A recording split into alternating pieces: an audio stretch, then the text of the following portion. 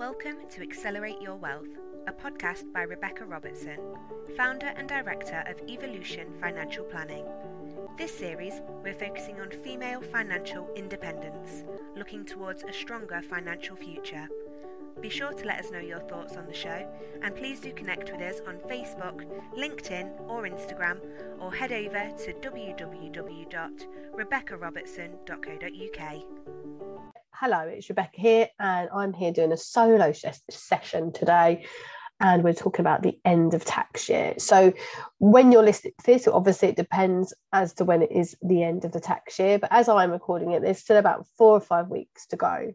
So there are many factors to consider with end of tax year, and I know it doesn't sound like a very interesting subject, but it's actually quite a critical subject for investors and business owners, and for different reasons depending on individual circumstances. Now, I can't cover all of those, but I'm going to give you some basics to consider, and I'm actually going to be running a webinar in a couple of weeks' time, in a week or so's time, which you're welcome to come and check out. And we'll pop a link in the show notes if you want to go and find that. So where should we start? So the basics from an end of tax year would be ISAs. That's the most basic one. So each tax year you have a £20,000 tax-free allowance that you can put into either a cash ISA or a stocks and shares ISA. You can have more than one ISA currently. You could have some in a cash, you could have some in stocks and shares, as long as the total in that particular tax year is no more than 20,000. So for some people, if you've got ISAs that are cash ISAs, you can convert those into stocks and shares ISAs. And likewise, although never done it, you can convert a stocks and shares ISA into a cash ISA.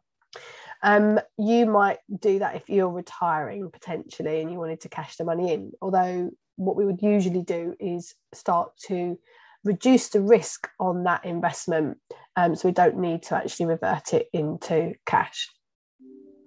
The benefit of reverting a stocks and shares, a cash ISA into a stocks and shares ISA, means that you're not just letting it sit in a bank account whilst inflation is currently skyrocketing, and you're actually meaning that the money's invested. Now, when the money's invested, the money can be invested very similar to a pension or a general investment account, but usually stocks and shares ISAs have a 5-year horizon. So when the money's invested, it could be a very similar fund to a pension fund, but the horizon is more like a 5-year horizon. So the investment strategies can be slightly shorter. So sometimes returns can be slightly different, even though it's the same portfolio. The pensions investments can be the same risk, the same sort of portfolios, but there's different tax advantages to pensions. And in regards to the end of tax year, we can take different risk profiles and different risk that's taken with investments. We can avoid oil and anything to do with Russia if necessary, and we can invest in a downward market so that when things pick up, that the money can make more money effectively. But when we're actually in the downward market is another question. So right now, March 2022 is a good time. So we've just seen a downward market in March, and then again because of Russia invading Ukraine. Do we know we're at the bottom of that market? Then no, we don't. So what you would think is, okay, well, I can't time that. We don't suggest investors time the market. We suggest that you maximize your position when you can. So if that's in March and there is, Russia is invading Ukraine, then it's on the basis that we would hope to see that the markets will rebound at some stage, and therefore you will benefit from it long term. And investing is a long-term strategy. If you look at statistics over the last 100 years, every time there's been a recession or World War II, the markets have rebounded. It just depends on how long, if it's 6 months, a year, 18 months. So it's a case of sticking with the investment strategies, unless you're coming up to retirement, unless you're literally a year or so away from retirement. So pensions. So you have, everyone has a pension allowance each year, and it does depend on your employment status as to how much you can pay in to that pension allowance, if you're employed, sole trader, or a limited company. So I'm not going to go into too much detail because it does get quite confusing. And I am going to be running a webinar on this. However, as a general rule, people can pay up to, does depend on how much they earn, up to 40,000 per tax year into a pension. The same applies for business owners. The difference with business owners, of course, is that the profits are sitting in the business. They might have more than 40,000, and they can actually use a carry forward allowance and potentially put a large lump sum into their pension as an employee of their business. And there are certain circumstances where you wouldn't do that. But for example, there's other employees in the business, there's not just yourself, where the rules might be slightly different.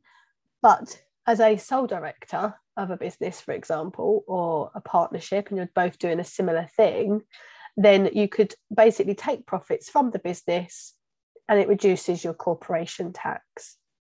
So with pensions, you can also get tax relief. So you can get 20% tax relief. So an example, if you are a sole trader and you have a personal pension and you're going to put £100 a month into a personal pension, then you can do that and the government will give you 20% tax relief. So it's basically free money where your £100 becomes £120, which I don't know any investment strategy that gives you free money. So that is amazing.